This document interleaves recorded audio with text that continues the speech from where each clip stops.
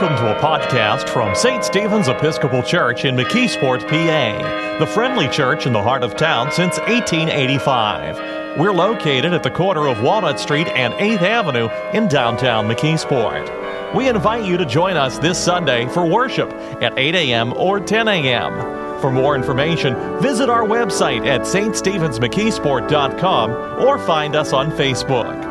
Our celebrant was the Reverend David Kinsey, and our musical director and organist was Georgia Labetta.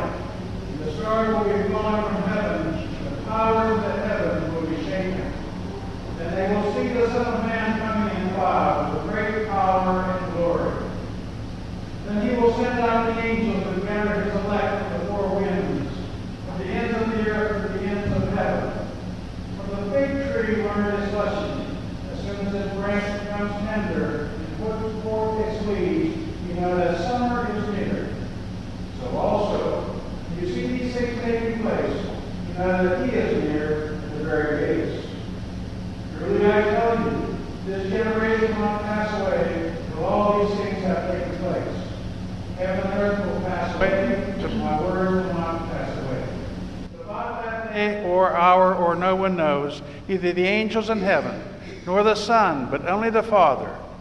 Beware, keep alert, for you do not know when the time will come. It is like a man going on a journey when he leaves home and puts his slaves in charge, each with his work. Commands the doorkeeper to be on watch. Therefore keep awake, for you do not know when the master of the house will come, in the evening or at midnight, or at the cock crow or at dawn, or else he may find you asleep when he comes suddenly. And what I say to you, I say to all, keep awake. This is the gospel of the Lord. Praise to you, Lord Christ.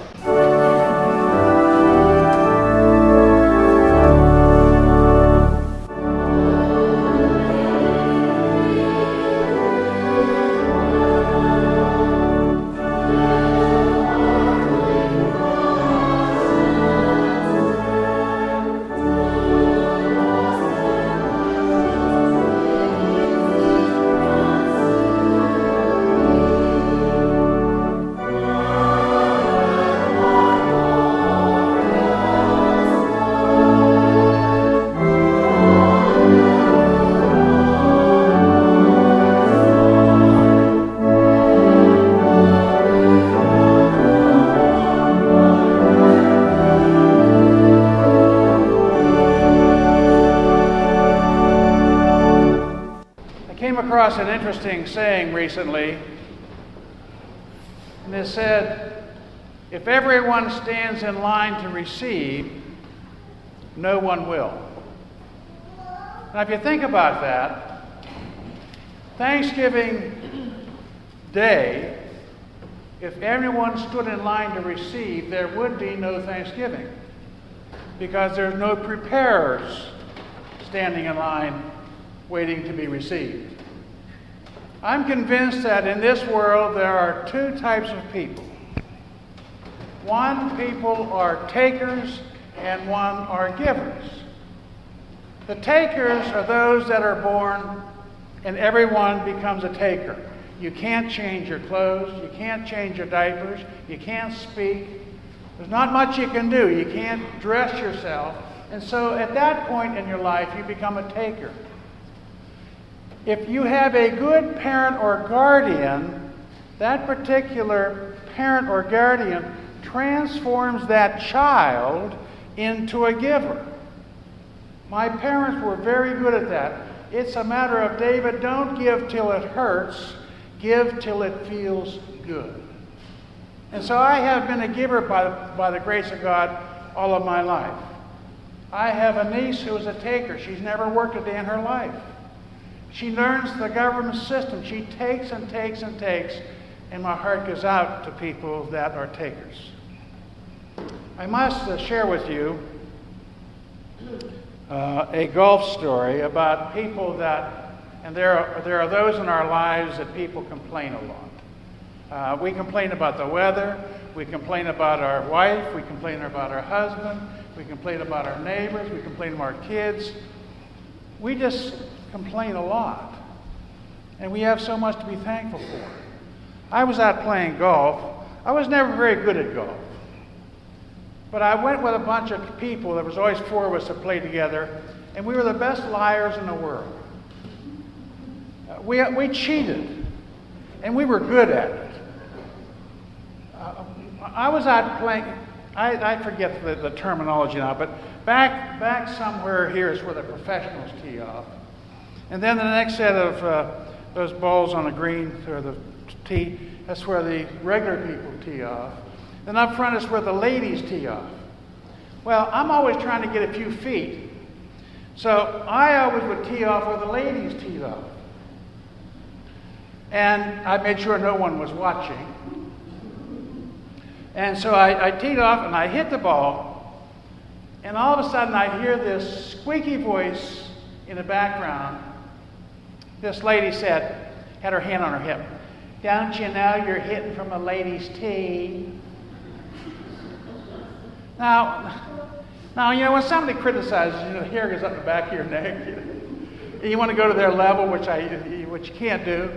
And I turned to her and I said, "Don't you know that was my second shot?"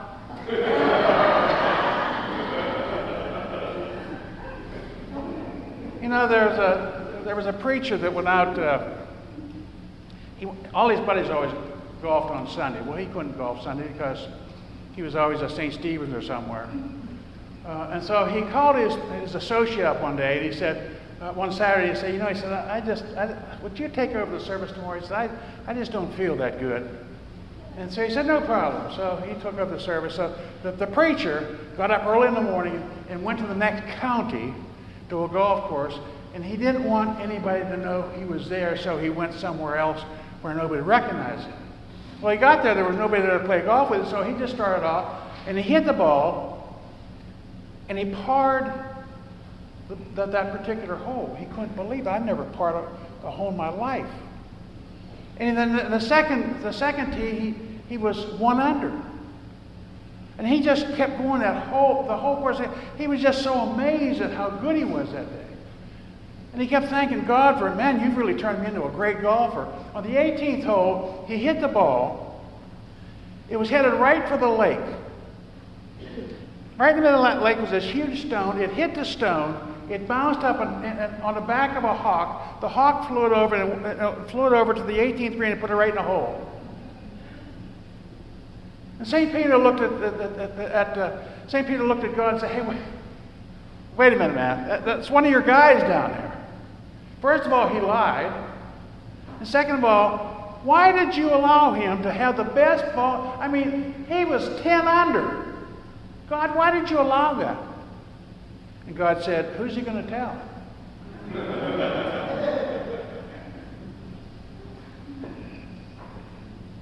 I had a wonderful visit last week in Tampa, Florida. The gentleman that I teach with, there's 4 of us that teach leadership. And we do that in March for 2 weeks. The gentleman I teach with is a full-blooded Cherokee Indian. He's the most amazing individual I've ever met in my life. He has 2 master's degrees. Now, he said to me one day, he said, when we were down there in our conference, he said, "You know, Dave, when I got my first master's degree, I thought I was the smartest man in the world. And I got my second master's degree, I thought I was really smart." He said, I got my first doctorate, then I got my second doctorate, and I realized I didn't know nothing. He said, I didn't realize how stupid I was. Now this guy speaks 3 languages. In conversation, he will talk about Aristotle and Ben Franklin, and he'll name the dates and what he said, and he speaks a language. As a matter of fact, I say to myself, when God doesn't know something, I think he comes to you and gets the answer. But he speaks so fluently and so humbly, and he just quotes Socrates like I quote my wife. I mean, it just comes so natural. I said to his wife, I happened to meet her a couple of years ago, she has 2 doctorates. I said, when he becomes amorous, does he quote Socrates? She says, matter of fact, he does. He was telling me that his job, he's a full professor, he said that one of his jobs is he works in the governor's office. And he's in charge, the overseer of all the prisons in Louisiana. I said, Carl, how many jail cells are there? He said, 46,000. I said, how many inmates do you have? He said, 46,000. I said, what happens when you get 46,001? He said, we put them together, 2 in a room. Now, I've been in a lot of jails, not as an inmate, but visiting people. Some of the jail cells are pretty small.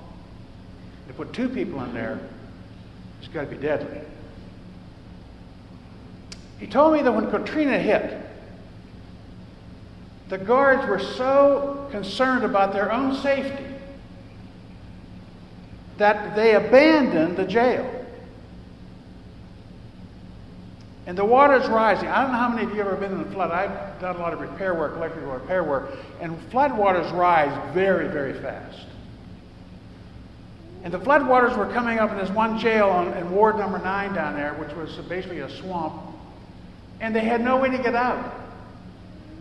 And Carl, in his wisdom, took a load of buses down to the jail, unlocked all the prisoners and said, you've got one place to go, and that's out to that bus.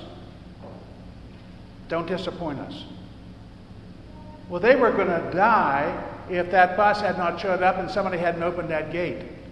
And so they all got on the bus. They were all shackled.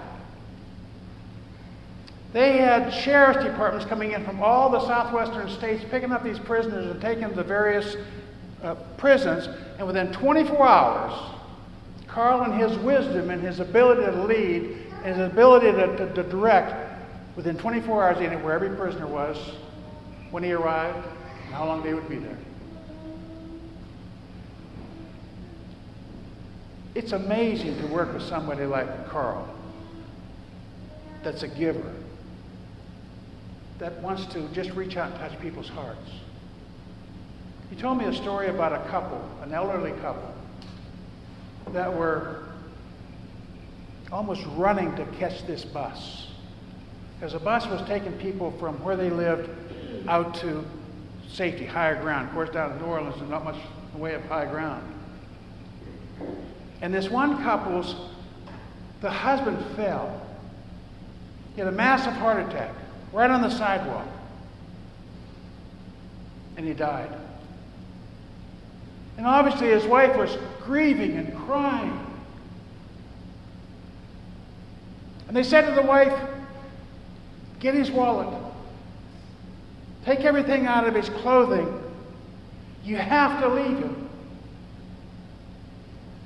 And so she bent down and she got his wallet out and all his personal possessions, and they came along with one of those string bands. They put it on his wrist with his name on it, and they got on the bus. They had to carry her to get her on the bus. She said, I want to die with my husband.